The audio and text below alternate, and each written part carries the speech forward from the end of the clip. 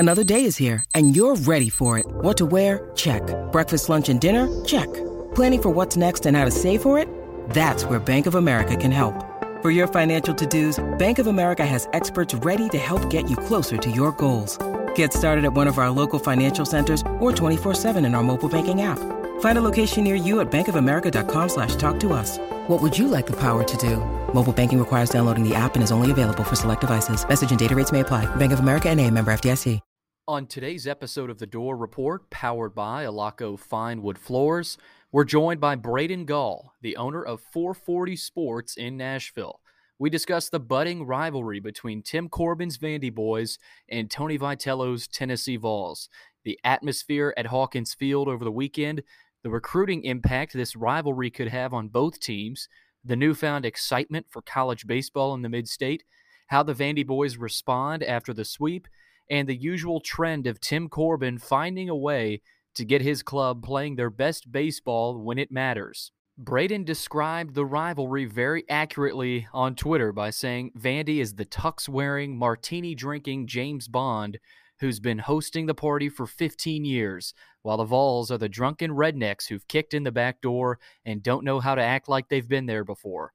Buckle up for this one. It was a fun ride. We've got all that and much more coming right up on The Door Report, powered by Alaco Fine Wood Floors. Let's ride. At Vanderbilt, it's Tim Corbin and the Vandy Boys, Jerry Stackhouse on the hardwood, and Clark Lee on the gridiron. Nashville, it's time to sit back, relax, grab a cold one, and enjoy the show. The Music City is our state, and West End is where we rock. You're listening to The Door Report, the premier Vanderbilt podcast for fans who bleed black and gold. Commodore Nation, anchor down. Make all the drunk girls scream and shout. We love it, we hate it, we're all just trying to make it in this crazy town. Welcome into The Door Report. It is episode 157. It is April 5th, 2022. We are powered by Alaco Fine Wood Floors. And Vanderbilt has been swept by the Tennessee Volunteers. The Vols come into Nashville, the number one overall team of the country, and they stay that way after beating Vanderbilt 6-2 in game one, 5-2 in game two, and 5-0 in game three. Will, I know you were there for game three, and there were a lot of Tennessee fans, of course, a lot of Vanderbilt fans. There's a mix of kind of a hodgepodge of the rivalry in the state of Tennessee. But boy, did we eat our words. I'll say that right there. We ate our words, and we're going to come on here and admit it. The world is not ending. The world has not ended. I think some Vanderbilt fans have already pointed to that after this sweep, but I'll just say this. We ate our words, and I'll go on here and admit it. We were wrong. We were completely wrong. When we're right, Billy, we need to start. You don't do it enough. I do it plenty. But when we're right, we need to really start hammering down the fact that we are right. And we need to start tweeting it out, because no one responds to my tweets and says things underneath our podcasts and things when I predict the score of the game correctly. And that's understandable, because, it's not as fun to make fun of me and you when we're right. But we probably had 5, 6, 7 Tennessee fans in our mentions about, or at least I did, because I was probably a little more vocal about it, but that were saying something about my prediction and everything. So next time when we predict, we get it right, we've got to make sure to put it out there and make sure everyone knows. But we've got to take our walk of shame. It's like the Mississippi State prediction I did during football season when I predicted Vanderbilt to win the game and the upset and their first SEC win of the season, and they lost 45-6. So this feels relatively similar to that. I predicted Vanderbilt to come out and dominate UT. I thought that UT would have some trouble maybe scoring, and we'll get to more into that when we have our actual recap of the game. But Vanderbilt didn't do a terrible job keeping them off the scoreboard. it was Vanderbilt's bats. And that's something that I don't think me and you necessarily saw coming, was the struggles this team had against UT's pitching. Yeah, no doubt about it, Will. And, we definitely need to hammer down whenever we're right. We need to bask in the glory of how right we were, because I feel like every time we come on here and after a loss, it's like, oh, damn, we're wrong. But hey, next time we're right. We're both right. We're gonna stick it to. But we say that we've predicted plenty of Vanderbilt losses, so don't. Yeah, I mean, it's not just if Vanderbilt wins or Vanderbilt loses. It's just sometimes we take more drastic predictions, and sometimes those work out, sometimes those don't. So we just got to be honest on both sides. Is you got to take the lumps where you have them, and definitely this weekend was a lump for the Door Report and our prediction accuracy. No doubt about it. We'll sit there and take it. That's what you got to do. You got to take your losses, but you guys got to take your wins as well. But Will, coming up later, I interviewed Braden Gall, owner of 440 Sports in Nashville. We talked a lot of baseball. We talked college baseball in the state of Tennessee. He was there for Game 3, just like you were, and of course Tennessee graduate. But he understands, of course, how good Vanderbilt has been and the domination Tim Corbin has shown. So we'll dive more into this rivalry and where it's going. But Will, let's get into the breaking news. Before we do, though, don't forget to follow us on Twitter at @door_report and Instagram, door.report. Like us on Facebook. Subscribe to our YouTube channel. Our podcast is available on Anchor, iTunes, Spotify, and Google Podcast. And while you're at it, give our podcast 5 stars and a review on iTunes. All right, let's get to the breaking news. No matter what style you're going for, you can trust your flooring job to Alaco Fine Wood Floors. Take a walk through the woods in your home every day. Get your flooring job started today by calling 615-356-0303. Alaco Fine Wood Floors. Craftsmanship you can stand on. All right, Will, let's get into it. It's all Vandy UT here. The Vols have swept Vanderbilt. They beat Vanderbilt in a series for the first time since 2009, which, that's pretty incredible, showing the domination that Tim Corbin has had over Tennessee. First time Tennessee's beaten Vanderbilt in an overall series at all since 2016. And Vanderbilt has lost all of a sudden, Will, back-to-back SEC series. That hasn't happened since 2018. Of course, that very young team, they ended up making the Supers that year, but they lost to Mississippi State, of course, in Game 3 on the doorstep of Omaha. But, Will, there's a lot to get to here, but I'll start off with pitching matters. Pitching is the most important thing in the game of baseball, especially college baseball. Last season, Vanderbilt was carried by Kumar Rocker and Jack Leiter. We all know that. And I'm not saying we took them for granted, but I know there are some Vandy fans out there who had unreasonably high expectations for this team. Yes, it's a Tim Corbin team, but when you lose 2 guys like Kumar Rocker and Jack Leiter, you're not going to have the same type of production. It's impossible. You're just not. You might get close. And with Vanderbilt pitching, of course, this series, it's not like they struggled. I mean, they gave up 6 runs in Game 1, 5 runs in Game 2, 5 in Game 3. It's not awful. Of course, to the number one offense in the NCAA. That's the caveat with this, is those numbers aren't like phenomenal. Don't pop off the page from the pitching staff, but this was against a Tennessee team that was putting up video game numbers. Yeah, and we'll get to why that was in a second. Yes, we will. And they put up double-digit runs against Ole Miss, and they dominated Ole Miss. This wasn't, I don't think it was a domination. I think it was kind of a slow death type of series where, things would happen. And then you get to a point in the game where, okay, Tennessee's going to win this game. There's nothing really Vanderbilt could do. Corbin, after the series, said they just kind of suppressed Vanderbilt with their pitching. And give credit to those guys, Will. Their pitching staff is incredible. I mean, those 3 guys are 3 of the better pitchers in a rotation I've seen in a long time in college baseball. And we've seen a lot of really good Vanderbilt pitchers. I mean, too many to count on 2 hands. So Vanderbilt baseball, of course, I think right now the sky is not falling. The world is not ending. Yes, you got swept by Tennessee, but we're not even halfway through the season. It's a long, long season. And this is a tweet from Aria Gerson after the series. When Tim Corbin was asked if he would commit to Patrick Riley as the Sunday starter going forward, Corbin said he wasn't in the mood to answer that. Then he said, "I just want to take a hammer and hit myself over the head." So I think a lot of Vandy fans felt the same way. But Will, he also said this game has a way of coming back to those who treat it well, and we do. The game is very easy for that group right now down the street, and they're playing well. The game's difficult for us right now, but it's not always going to be. This team has a lot to figure out at this point in the season, and Corbin realizes that. He realizes this is a long season, and so do Vanderbilt fans. Vanderbilt fans get that. They know that obviously you got swept. That hurts. I'm not saying it doesn't, because it does, but Vanderbilt has a long past of figuring things out in time for the postseason, where Corbin's teams are usually playing their best ball. And it's point blank bottom line. I mean, they always do.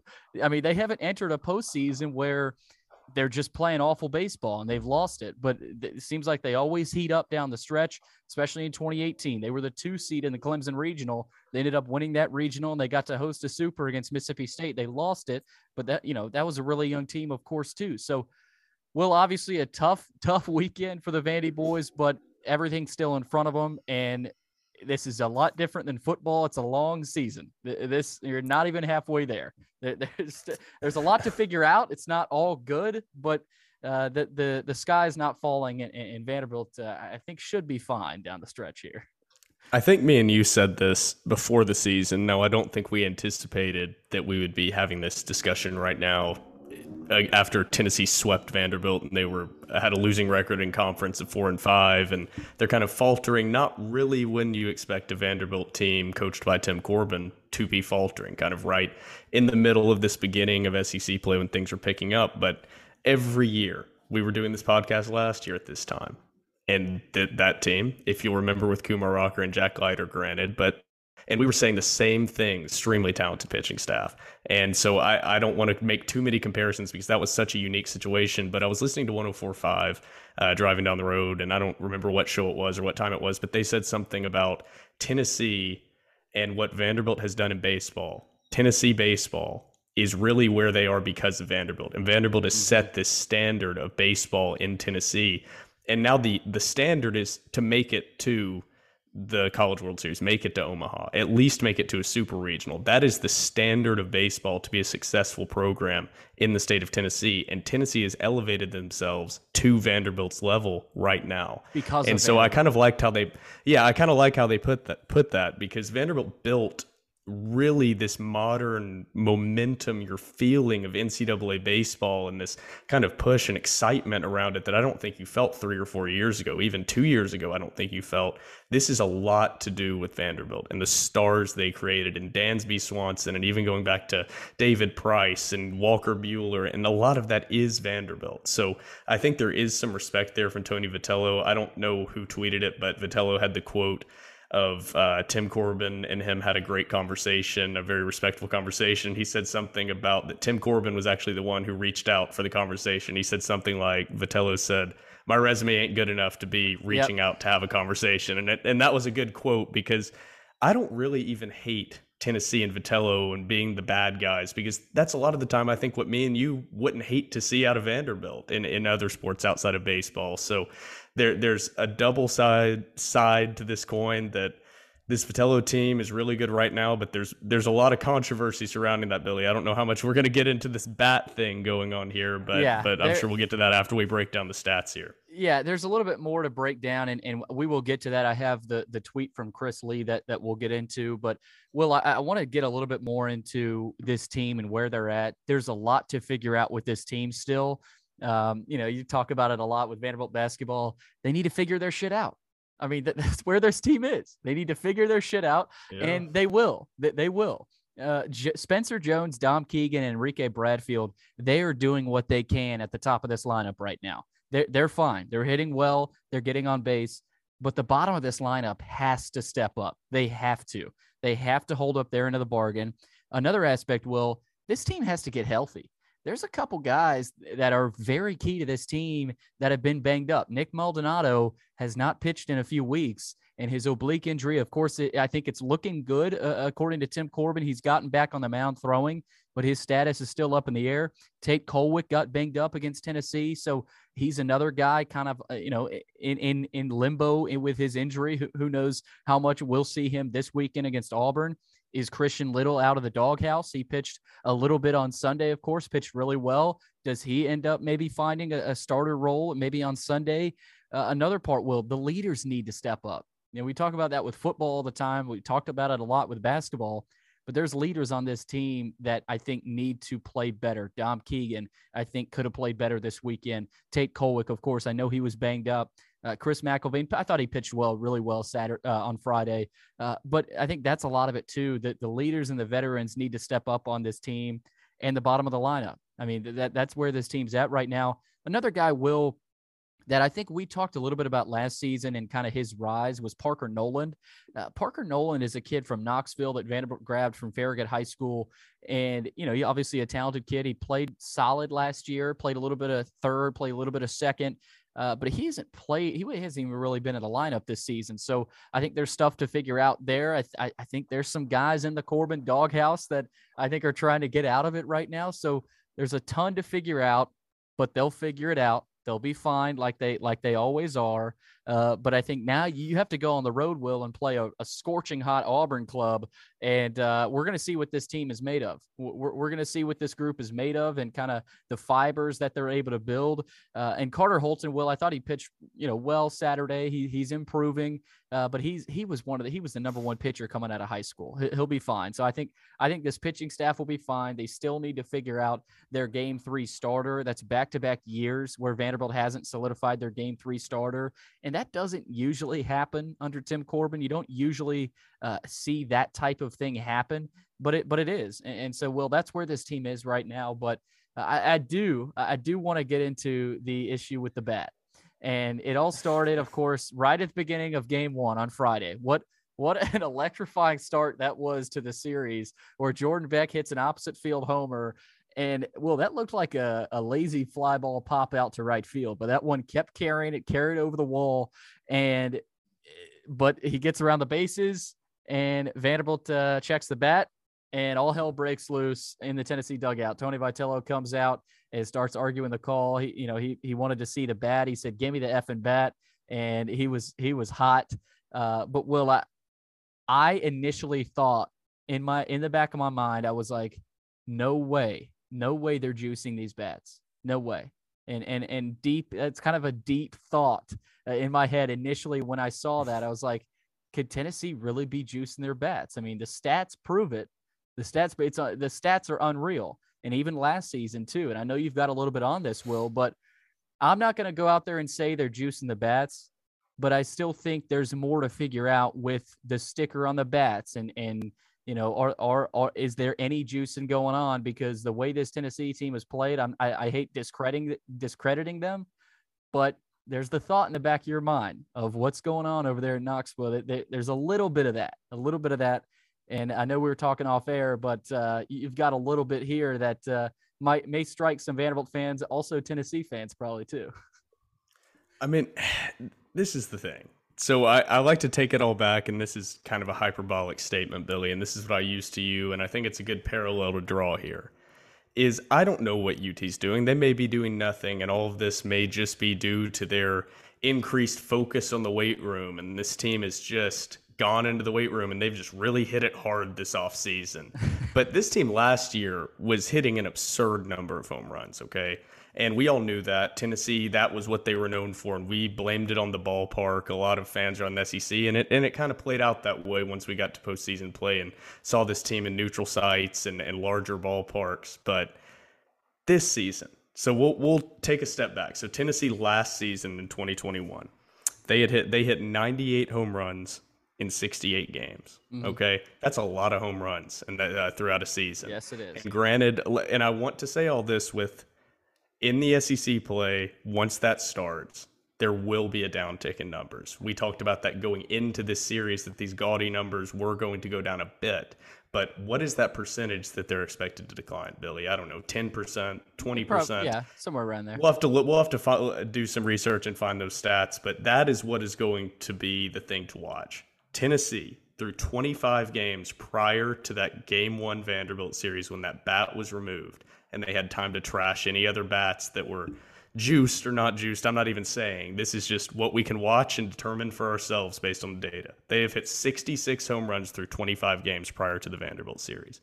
66 home runs through 25 games, leading the country. So 2021 was 98 home runs through 68 games. That's a huge difference. That's like a 2.5x jump in production from this Tennessee offense. Then in the Vanderbilt series, they hit 3 home runs in 3 games. I mean, that's just something to keep an eye on. That rate is starting to look a lot more like last season's rate of home runs, just in this small little sample size of Vanderbilt's this small Vanderbilt series. So we will see how the rest of this plays out, because regardless of if there's anything to do with the NCAA, anything to do with any actual repercussions or testing of the bats or being able to prove it, if their numbers drop by 25% after this bat check and after all of this controversy, we will know for a fact that this team was juicing the bats, because it's like the steroid era. I said the hyperbolic statement.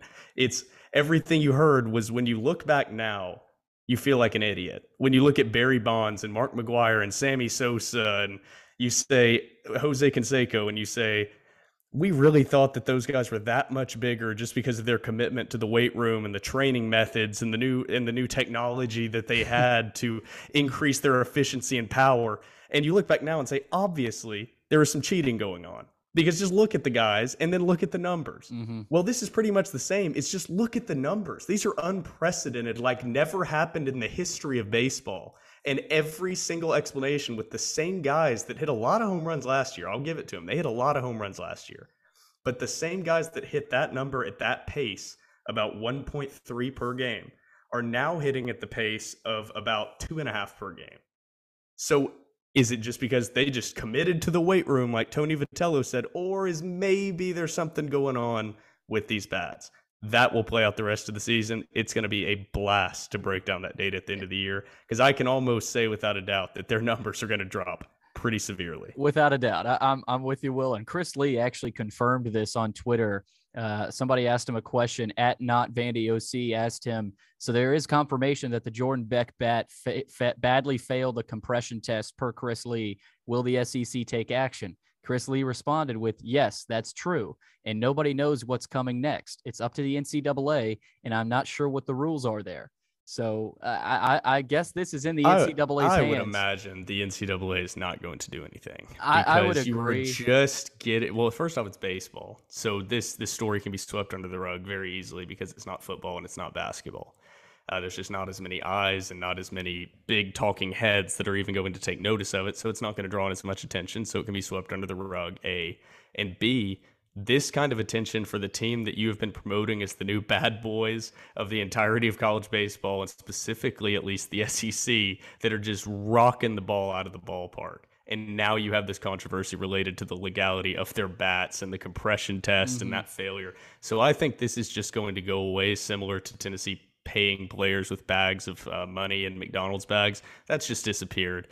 Really, the NCAA at this point, just cheat. Just cheat as much as you want. Kansas has like 10 pending NCAA investigation charges related to their recruiting. Doesn't matter. They got a natty, and that ain't going away. Cheat. Why? The NCAA is toothless. They're gumming universities. Just cheat, pay the fine, and you will make tenfold more back in the revenue you produce off the run you make from cheating and the success you have from cheating versus what anything the NCAA is going to do at this point.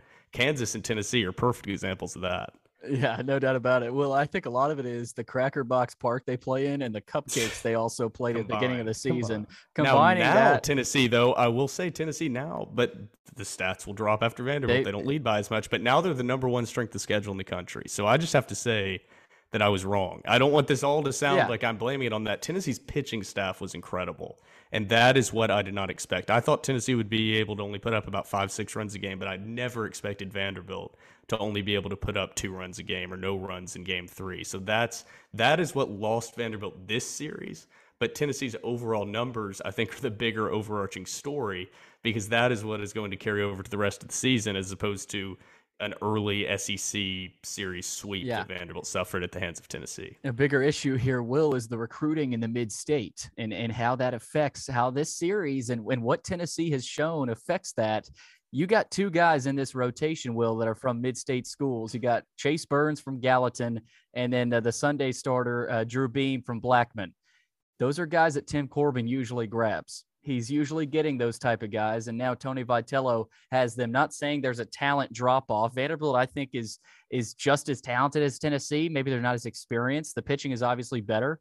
Tennessee's the better team right now. Yeah, I think that's true, but they're also the more experienced team right now. Yeah, Tennessee in general, they have a dude that's like 38 years old playing first base. I mean, he has 3 kids. They're literally the ball boys. So that's going to help him out. Yeah, when you have that leadership and experience there. I think the COVID year helped them out a lot. It really did. They really used that to their advantage.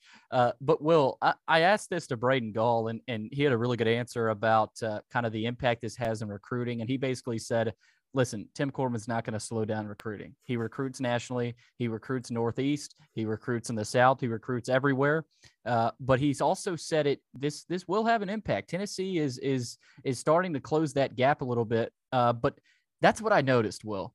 Tennessee's pitchers is eons, and maybe not eons, but they're better than Vanderbilt's pitching staff. They just are. And that helps that Vanderbilt doesn't have Kumar Rocker and Jack Leiter anymore a little bit.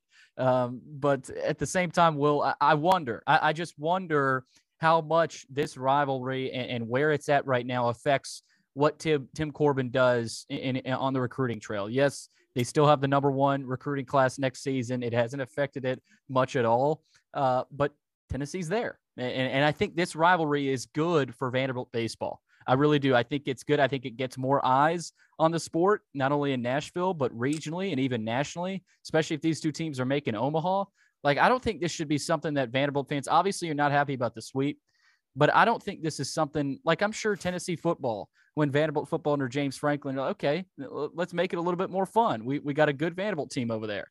And, but then it's like, okay, if they start beating you, then that's where it's like, okay, something has to change here. So, well, there's a lot still to happen only this season, but in recruiting down the road. And I just wonder, I wanted to throw that out there a little bit. And we'll see how Corbin continues to do in the mid-state. He's done a fine job. Chris McElwain, is from Thompson Station, played, of course, played at, where did he play? Thompson Station. I forget what high school he played at, but nonetheless, Will, there's still plenty of talent coming in next season for Vanderbilt. They're not worried about that. But those 2 pitchers, you just wonder how much that could change recruiting, especially in the mid-state and where Vanderbilt goes. Yeah, it's. I don't think it's going to, and it's very simple because it's the same strategy that currently Clark Lee and the football program are trying to use. I think it's the same one that the basketball program is trying to use as well, because they've seen the recruiting strategy play out perfectly at Vanderbilt underneath Tim Corbin, exactly in the same way that it has at Alabama for Coach Nick Saban. Mm-hmm. And that is, you base the entirety of your recruiting pitch not just on the college and the education you'll receive. Vanderbilt is able to uniquely focus on not playing at Vanderbilt, but what it provides after. And that is what Tim Corbin so succinctly sold on this baseball program, is you are going to come here, compete at the highest level, but that's not the selling point. What you are going to take with you is the selling point. And I don't think you have that at Tennessee, and I don't think you're going to have that at Tennessee under Coach Vitello, because he's just not going to develop the major league talent in the same way that Tim Corbin is, which is the most important thing, bar none, not even close, to get these top level recruits, is development of talent for the next level. And that is what Tim Corbin is the best in the country at. And you have perfect examples of Kumar Rocker, even though the Mets are a trash organization and did not sign him due to that whatever the hell elbow aging issue. I don't know. And then you have Jack Leiter on the Rangers. You have Vandy boys everywhere. How many Tennessee baseball players can you name, or can anyone name, that are impact stars at the next level? And I'm going to tell you right now, I don't think there is one. So that is why Vanderbilt is not going to struggle, because they are recruiting a different class of player currently than Tennessee is. And that's not going to change, even though Tennessee is up there and they may eventually get to that level. Right now, they are a program that is recruiting well enough to every 2, 3, 4 years have a team that is capable of winning the national championship. Vanderbilt has a team that is capable of winning the national championship every single year, year in, year out, because of the level they recruit at. We will see if that's able to carry out, because Vitello, he's done a hell of a job. He's built it from nothing. That was another part of the quote from Vitello, is he said he respects the hell out of anyone that builds a program from nothing. And that's what Tim Corbin did, and that's what Vitello's trying to do. Now they're doing it in very different styles. And I think that's the main thing is not only, I think the styles kind of reflect the universities as well. Yes, they do. And I think that is what's so perfect about this baseball rivalry and why it has drawn so much of the attention of the state and of surrounding SEC teams is not only is this rival of two of the best teams in the country, two of the best programs in the country, two of the most known college baseball coaches in the country. They have complete polar opposite styles at complete polar opposite universities that are 2.5 hours down the road from each other. And so we said that, there's a lot of season to be played, but just keep in mind when you talk about the pitching, Billy, you had the quote of they're eons ahead, that Tennessee's number one in the country right now. Yeah, they're not. They're not. They're eons. 1.8. No. They are eons, but that's not what I'm getting at is yes, okay. Tennessee may be eons ahead right now. I agree with you. Yeah. Tennessee's number one in the country, 1.8 ERA. Vanderbilt is number 3 in the country. But Tennessee's still eons ahead of them because Vanderbilt's ERA is a 2.71. So that's what I'm getting at. We are making this comparison to, I know it's the bitter rival, it's the guys in orange, that terrible color, it's a trash color. But this team right now, this Tennessee team, statistically and how they are playing, and we'll see on the batting side, but from the pitching side, they are the best pitching staff in the country right now. And they proved that to me over the weekend. I was doubtful. I was a hater. I'll say it now. Tennessee's pitching staff impressed me. So we're comparing Vanderbilt's pitching staff, who really didn't do a terrible job this weekend against such a high-powered offense, and who is sitting right now at number 3 in the country in ERA. And we're very disappointed in the pitching output because we're used to having, the Vanderbilt fan base is used to having Kumar Rocker and Jack Leiter and Walker Buehler and David Price. That doesn't happen every year. And so it's a spoil of riches. You're going to have years where there are just guys that aren't necessarily those lockdown Sunday starter guys. You're just without that. And so the weekend starters just aren't where they have been. But I think there's time to improve because we're saying this and they're sitting at 3rd in the country in ERA. Yep. So I think that's a pretty decent place to be complaining from about the pitching staff. Yeah, and we've got Braden Gall coming up. And on the topic of the rivalry, he had a really cool tweet. He said, on this rivalry, Vanderbilt is a tux-wearing, martini-drinking James Bond who's been hosting the party for 15 years. Meanwhile, in Knoxville, Vols are the drunken rednecks who've kicked in the back door and don't know how to act like they've been there before. I mean, that's me clapping right now because that is I haven't seen that tweet, but I'm going to go retweet that, and he's getting a follow just based on that because that was incredible. I'll send it to you. He also said, and it's so glorious. I love it. I couldn't have said it better myself. It's perfect. I mean, it's everything you could want in like a rivalry. If you could script a rivalry out of a movie, this is what it would be. You have the traditional just. Exactly how he said it, man. That's perfect from Braden. So now I'm excited to listen to the interview, Billy, because I didn't get to be a part of it. So I'm excited to listen. He was awesome. And there's a lot of layers of this rivalry. He also talked about it with the way Vanderbilt plays baseball, matches their fans and the way they want to watch baseball, the way Tennessee plays with Vol Twitter and Tony Vitello and the way they cheer for their team. They're polar opposites. And well, I'm excited. I like the rivalry, but at the same time, Vanderbilt, they've got some stuff to figure out, and we'll see if they can. They play Austin Peay tonight at Hawkins Field. That's a 6 o'clock local time, and then they'll play Auburn next weekend down in Alabama. Will, you going to be in the garage tonight again? I heard you had a good time last weekend. I will not be in the garage for the game tonight, considering it is raining right now. I'm looking out my window as I'm recording this podcast. Lovely day.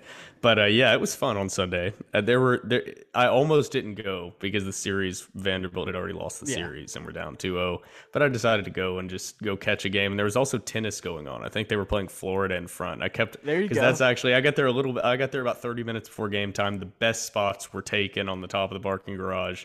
But I was right in front of the tennis courts there, and Vanderbilt tennis had a hell of a match against Florida. I'm not sure who came out on top, but I heard some yelling there, and it came down to one tennis match there. But the seats on top of the garage were mostly Tennessee. Yeah. I don't want to say it but that game 3, I can't say it for game 1 and 2. There was one Vanderbilt tailgate set up, then 3 or 4 Tennessee, and then there were 2 or 3 mixed tailgates. It was mostly Tennessee on top of that in game 3. Now, game 1 and 2, I saw a lot more Vanderbilt support in that, Billy. As the train comes by with the perfect timing, is pretty much just due to that series, and the score was at 2-0. Vanderbilt fans did a pretty decent job, I think, of keeping Tennessee fans out of those seats. So I'll go on mute now as the train goes by and let you close this out. There it is. The hardest working man in Vanderbilt podcasting is on mute, and we head over to our interview with Braden Gall here on the Door Report, powered by Alaco Fine Wood Floors. Welcome back into the Door Report. I am Billy Derrick, and I'm happy now to be joined by Braden Gall, the owner of 440 Sports in Nashville, Tennessee. He's also, of course, written college football articles and pieces and previews for Athlon Sports. I'm sure many of you have seen him there, and you can also hear him on ESPN Radio and 104.5 The Zone. Braden, I know your college football is right up your alley, but I want to talk a little baseball. How about that? I love it, man. College sports is why I got into this business. So let's rock and roll. Let's do it. Let's start with the series this weekend. And I mean, undoubtedly the most anticipated college baseball series, I think, at Hawkins Field in a long time. You were there at Game 3. How much of it were you able to watch? And how much of it kind of emphasized the fact that, hey, college baseball is really starting to heat up, especially in the state of Tennessee? Man, there's a lot in that question. First of all, I enjoy the weather anytime it's not a 100-degree super regional at Hawkins Field, because a lot of the times that I get to go to games when I actually have time, and like when college baseball is sort of the focus of the media in general. In my career, it's been sort of college sports, and in the calendar, May and June are when we focus on college baseball. And generally, it's hot as hell at Hawkins Field. Yep. I think literally the hottest game I've ever been to, East Carolina, I think, was last year. And when you're in the press, you stand like you're either in the press box or you're standing up against the brick wall on metal bleachers. So like it's just heat bouncing everywhere. I talked to my former boss who works for the Athletic, Mitch Light. He's been a season ticket holder at Hawkins Field for, God, I don't know, 20 years. Son was a bat boy for Tim Corbin for many years. I asked him that day, I was like, is this you've been coming to games here for 20 years. Is this the hottest it's ever been? And he agreed. So I did love the weather was just absolutely perfect. I dipped out after they went up Tennessee went up 5-0. I thought, I got the 3-year-old soccer game I got to get to, it's her first game. I can't miss that. So, but I got to watch a lot of it. And, I think everybody who's got a brain knows that a single series in the middle of a baseball season with 45 or 50 games is not like, it doesn't really mean anything in the standings and in the championship race and all that other stuff. Like, that being said, it meant a whole lot. And I think it means a whole lot for a couple of different reasons.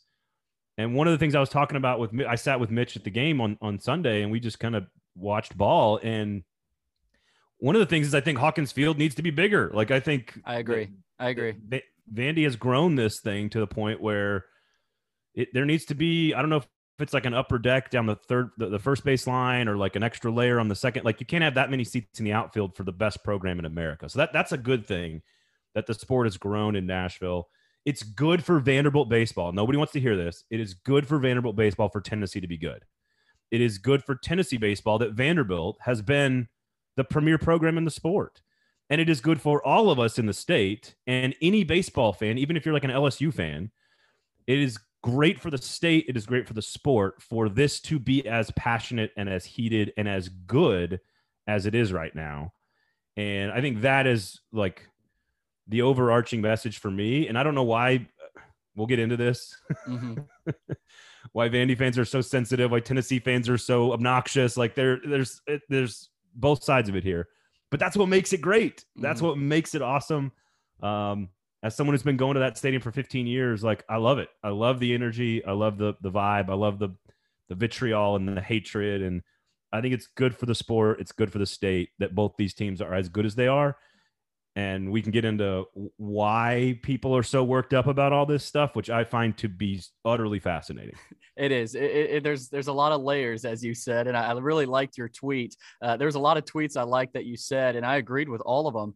But one of them in particular, Braden, you said, not sure there's a rivalry in all of college baseball with as many layers as Vanderbilt, Tennessee. And I instantly knew exactly what you were talking about. The type of Vanderbilt player that Tim Corbin recruits is not the type of player that Tony Vitello at Tennessee recruits. And Hawkins Field is very different than the atmosphere at Lindsey Nelson Stadium, and they're very different, but I love it. That's why I was so excited for this series. And next year it's gonna be even more anticipated, I think, in Knoxville. But could you run through those layers in your mind that you were referencing with this rivalry?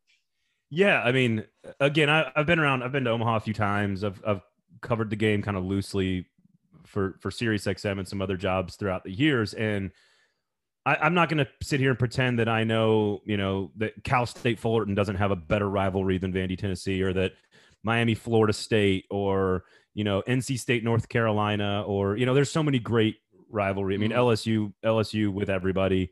There's so many great rivalries in college sports and in college baseball, and I'm not going to sit here and pretend. And that's why I worded that tweet the way I did, because I first wrote it out, and I was like, because what had happened is I went to the game on Sunday.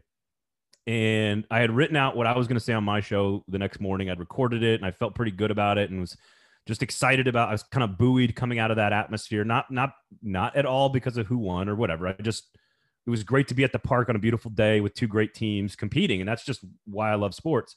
And I'd been thinking about it, and I just realized, I was like, man, I said this last year, when Vanderbilt went up there and won in Knoxville, and then they both get into they're in the tournament, and they're competing to get to Omaha. And I just am like, this is great. Like, this is awesome. And it's only built on itself because Tennessee has embraced the villain role even more. And Vitello's pissing people off even more. The way they play is even Tennessee fans are even more obnoxious now because they're expecting to be good, which is also great. But one of the main layers for me, and this is where Vandy fans, I think, miss the point, to be honest with you.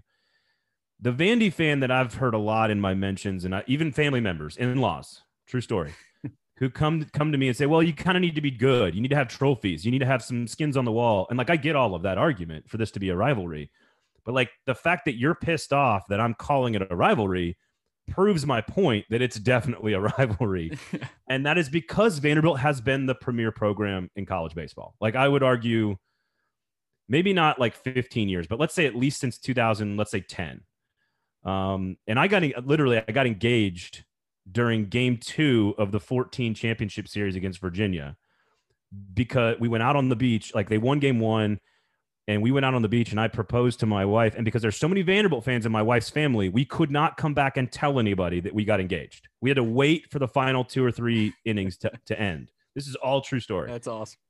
They lose game 2, they come back and they win game 3, and they win the national championship. So I would say since way before that, Vanderbilt has been the premier baseball program in this country. 2 national championships. I don't know how many times they've made it to the final series. 4 times to the final series? Yep. Made it to Omaha a bunch of times. They are the standard. How many first round picks? How many pitchers on opening day? Yep. I mean, Minnesota, the Dodgers, they're all going to have Vanderbilt guys opening as their starters. And there's no arguing. Tim Corbin, one of the greatest human beings in all of college sports. So they're the top dog. And that is what makes it so great that Tennessee has jumped into this party with 2 feet, just carrying a boombox on their shoulders, screaming obscenities, because that's not how Vandy plays. That's not what Tim Corbin believes in as a style. It's not what the Vandy university and fan base and culture is. We can be honest. It's definitely pinkies up at Vanderbilt. That's fine. Yeah. But that's why Vanderbilt people love Vanderbilt. And why Tennessee people love Tennessee is because we're a bunch of obnoxious rednecks. And that is that's part of how they play the game. So when you package this Vanderbilt thing where we have been the dominant program in a sport, it's our thing, right? Baseball, college baseball is our thing at Vanderbilt. We do this better than anybody. You're starting to lose a little bit of that grip here, right, in the state, because Tennessee's starting to be pretty good. They're really good, but they're doing it in a way that pisses everybody off. And so but that's what they love about themselves. The same way Vanderbilt loves the things that makes them good at baseball, right? We follow the unwritten rules where we have a certain composure and poise to our game. We play it this way. And like, again, there's no right or wrong. It's just, they're different. And they completely represent the socioeconomic culture of both universities and the fans. Mm-hmm. And when those two things collide with two really good baseball teams, it's awesome. I'm sorry. Like, it's every single thing you could possibly want. Oh, not to mention, like, Botello and Corbin are going up against each other. You said they don't recruit the same player. I disagree with that. I know for a fact that they recruit some of the same players, and that let's just say that when one guy loses a player to the other guy, they're not happy about it. I would say there's no love lost between the two coaches. No. And so all of that, just, you put it all together and you just keep building these layers.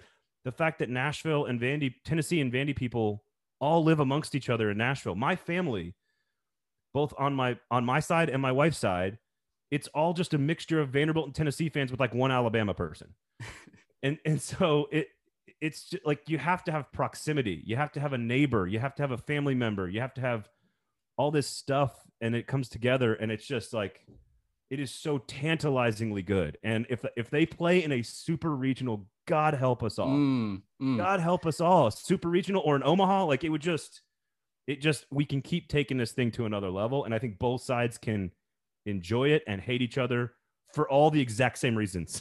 Yep. And I think that's what makes it great. I think it's great for the rivalry. You got Tennessee and Vanderbilt hate in college baseball. You've had it with football. You've seen it with basketball. Now you're getting it with baseball. And Braden, I want to ask you about this. Vanderbilt fans have tweeted, talked a lot about, oh, now you're on the college baseball bandwagon, Tennessee fans. Now you care about college baseball. You know, and I think the same would be true if roles were reversed. I think Vanderbilt fans would obviously be hopping on the bandwagon if they had seen the trajectory in the same way Tennessee baseball has. So what are your thoughts about that? Obviously, I think it's kind of dumb. I mean, college baseball is a niche sport and it's big in the SEC, but if your team sucks, no one's going to care. Like, that's point blank. So, but what do you think about that? I mean, are all Tennessee fans on this college baseball hype train right now, or are there still some stragglers out there that still don't really care? Like, what's your read on that?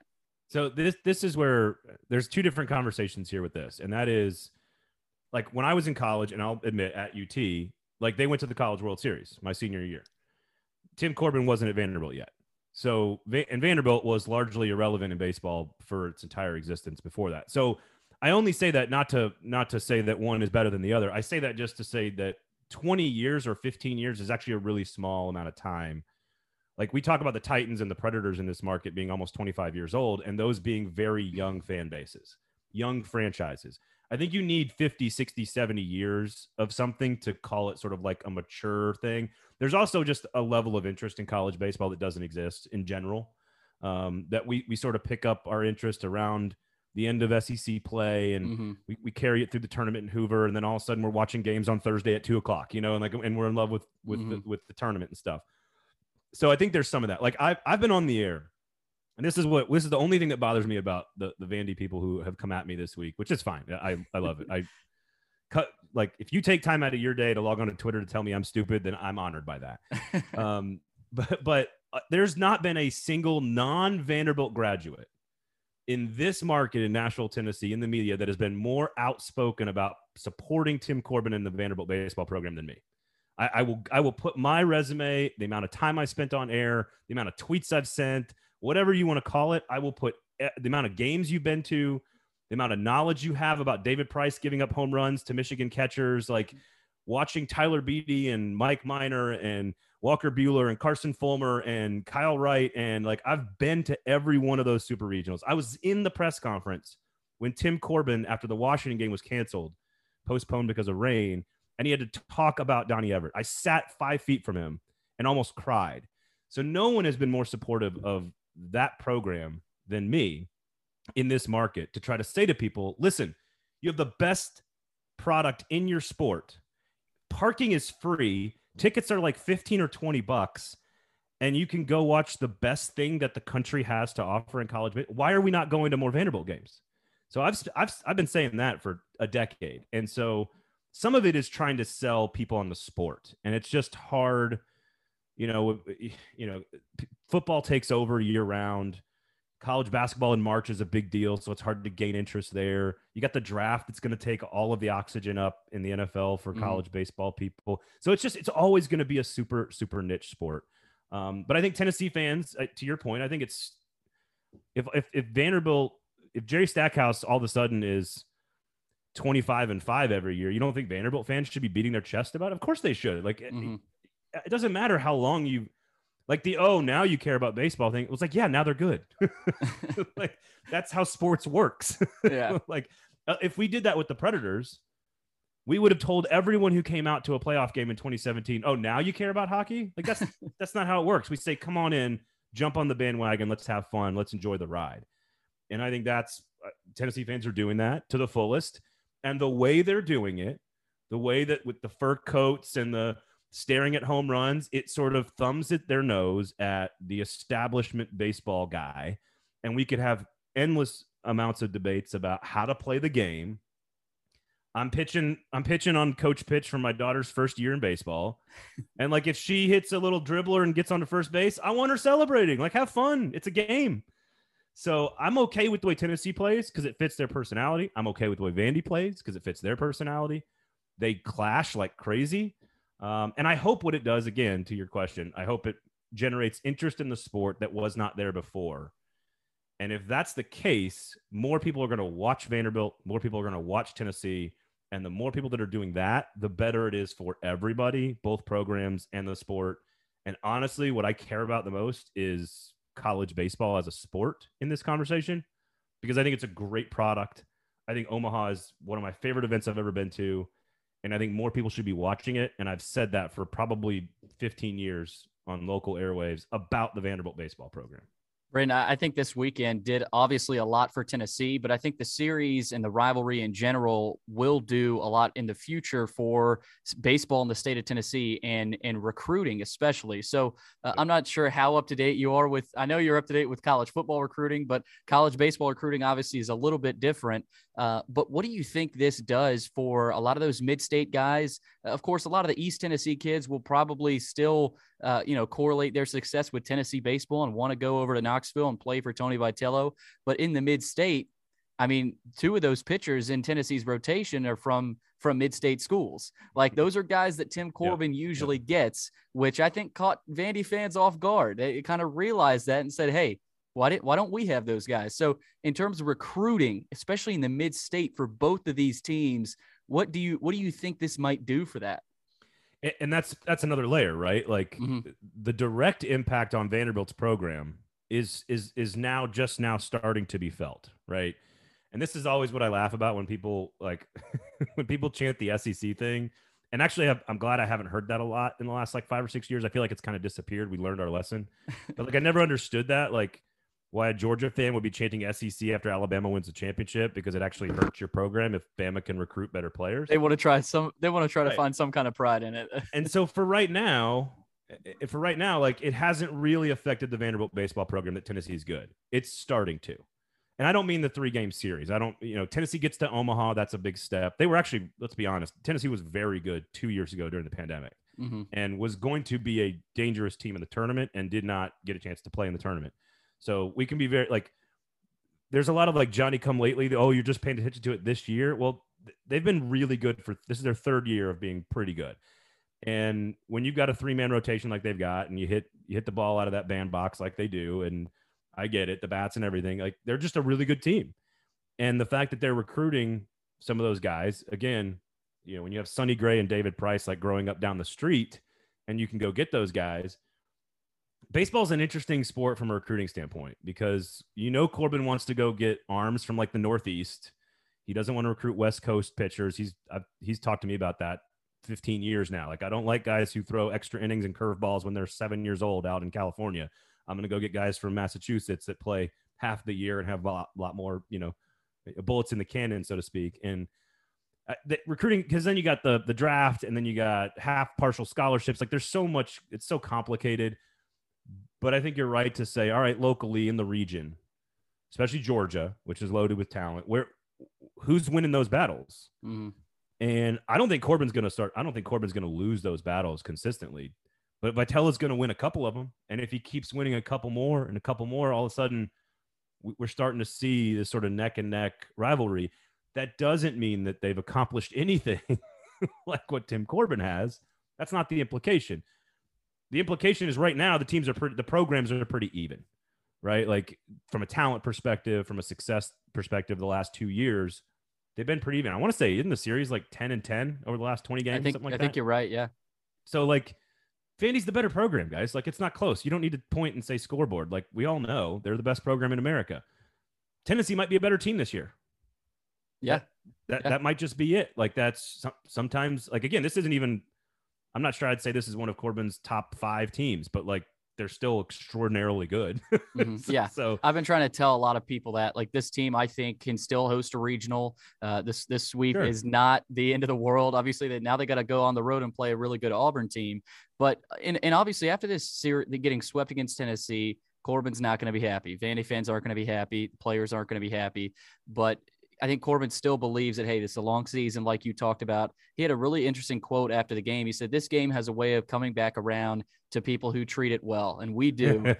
The game is very easy for that group right now across the street. They're playing very well. The game's difficult for us right now, but it's not always going to be that way. And I think I think for Vandy fans, they're always waiting on that quote from Corbin to kind of calm their nerves a little bit after a sweep like this. I think that did a little bit, but there's still in the back of my mind, back of Vanderbilt fans' minds, I think of, hey, this Tennessee team's really, really damn good. So in terms of the long game and the trajectory of this season for Tennessee, how much of it do you think they can keep up? Obviously, they're the best team in the country right now. I'd expect them to get back to Omaha and win some games. But of course, going 0-2 last season, where's the feeling there in terms of, okay, can this team win it all, and can they go out and do it? Well, and this is where college baseball is so awesome, in my opinion. This is why I fell in love with it, back in 2005 and back when I was in college. Like, this is why I love college baseball, is that you can be like, how many dominant SEC teams that we have seen that are just unbelievably good and then lose in a regional, lose in a super regional. Like, how many Arkansas teams have not accomplished what they were supposed to accomplish? I mean, a lot of Ole Miss teams too. Yeah, right. Ole Miss might be the best team in the SEC this year, and they've just got swept at home by Tennessee. So, and again, I don't think Tennessee's the best team in the world. Like, they're going to lose some games. I don't think anything that, and this is what makes the tournament so special. This is why Fresno State can win a national championship. This is why Arizona can win a national championship. This is why UCLA can win a national championship. I thought last year's Vanderbilt team, to have those two guys atop the rotation, is just, at a school where they've had two guys atop the rotation that have always been like that, right? Like, pick the two guys that you want, whether it's Fulmer and Bueller, or, and again, I might mess up the years here, but like, wasn't Minor number 2 behind Price? And then there was, and like Gray, and like, there's always like two guys for Vanderbilt that are just studs. And I would argue none of them have had the star power of Rocker Leiter. So there's no way you're going to lose those two guys and then come back the next year with the equivalent level of experience and talent and star power, because nobody started on Friday and Saturday night the last 3 years. So they're the guys who took the ball every night. So you're going to have to replace that, and you have to learn how to find those guys. Who's going to step in and be, that alpha, right? I think Vanderbilt is absolutely capable of getting to Omaha, winning a regional, super regional. Like, they're obviously going to get better. And talking to some folks at the game on Sunday, like, and you can correct me if you think I'm wrong on this, I don't know how many positions are truly up for debate on that Vanderbilt team. Like, maybe Carter Young, like, he's not playing well, but like, I don't know the team as well as maybe you do, but I'm not going to, maybe the closer's different at the end of the year, but like, I don't know what actually is going to change. I think there's still a lot up in the air, like who takes over first base, who takes over that DH spot, and the closer too. I think that is another question. There's a lot still to figure out with this Vanderbilt team. Like, you're not even midway through the season, and we've seen this before. We've seen this. I think, Braden, you'll probably remember the 2018 team. That was a young team. They still made it to the Super Regional, and other than that one inning against Mississippi State, they were on the doorstep of Omaha. And then the year after that, they won the national title, of course. So there's always a lot to figure out, especially with Vanderbilt. This team's still young too. I think a lot of Vanderbilt fans forget that. Like, of the last 4 teams, take 2020 out of it. Of the last 4 teams, where would 2019 rank?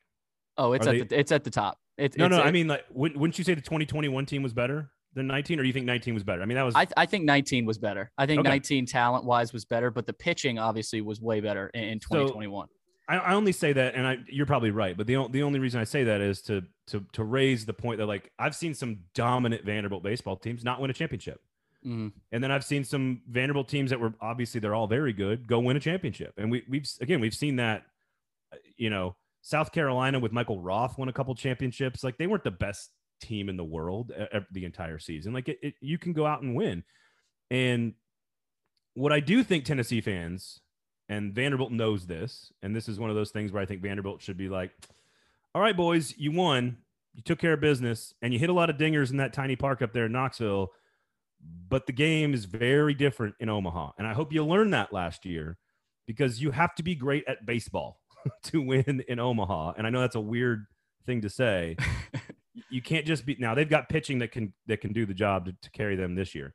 But you can't just mash your way through – the College World Series in Omaha. It's not how the game is played. The game slows down. The pitches are tighter. You've got to move runners. You've got to hit the other way. Like, you got to do all the stuff that makes, baseball teams a true team. And that is why a lot of those West Coast teams play so well in Omaha, because they just play a different brand of baseball. Small ball is a bad term for it, but I would call it just like fundamentally sound play-by-play, pitch-by-pitch ball. And that's not the way Tennessee played last year.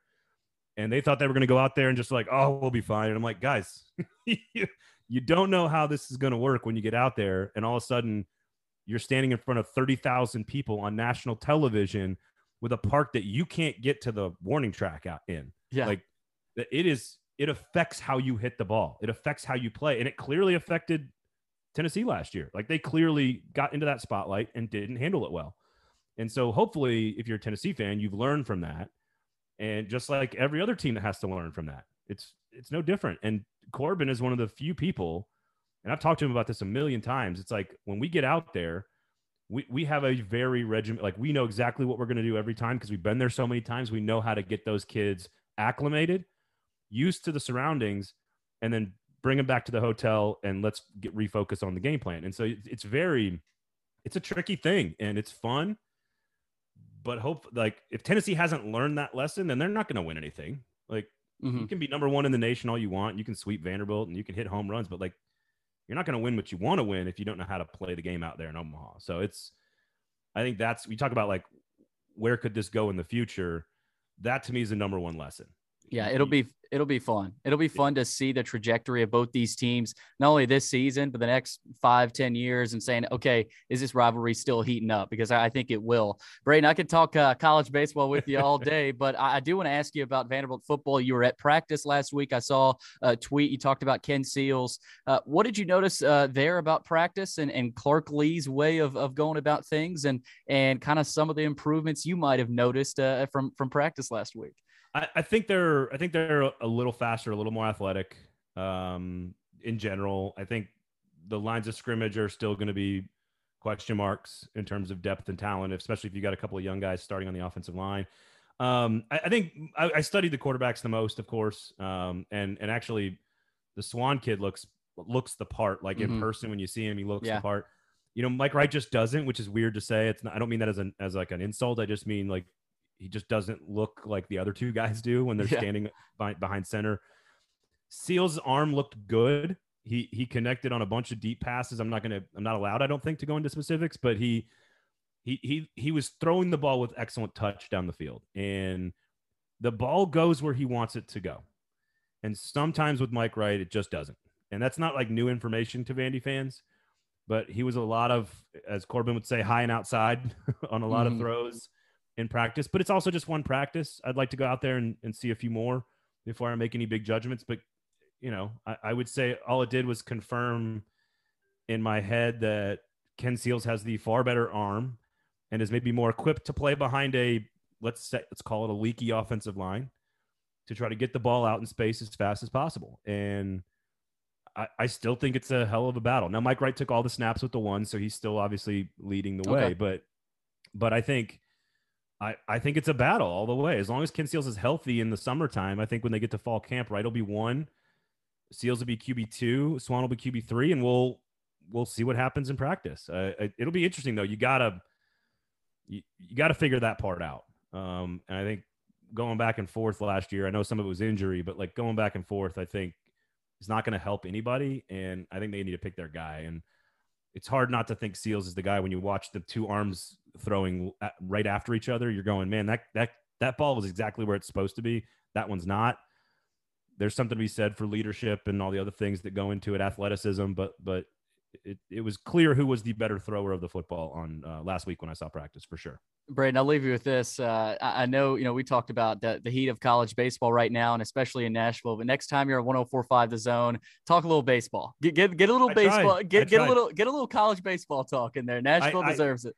This is the thing. Like, this is what's so funny to me about Vandy fans who are like, oh, you're just some like hack journalist, UT graduate. And I'm like, guys, I was on the air last year at this time, just begging them to play each other in Omaha. Like, just please, for the love of God, play each other in Omaha. I don't care who wins. I don't care, but I want to see our city like erupt in a college baseball frenzy because I think it would be fun. I think it would. Some people want to watch the world burn, Billy. I want to watch the world burn, and I hope it's because of Vanderbilt and Tennessee baseball playing in a super regional or an Omaha. Like, let's do it. I'd love it. Great. It's like soccer. It's a great sport. It's a great game to go to. It's so much fun, and it's still pretty small. Like, you can still get in on the ground floor. So. Yeah. Clark Lee talked about it. It felt like an SEC football Saturday heading into that Vanderbilt Tennessee series. That's what it creates. And Braden, thanks again for taking the time. I think with your newfound hate with Vanderbilt fans on Twitter, we'll be talking a little bit more college baseball. Thanks for taking the time. Yeah, I love it. Anytime. At Braden Gall. Give me all your hatred and venom. I love it. At Braden Gall. There it is. Thanks, Braden.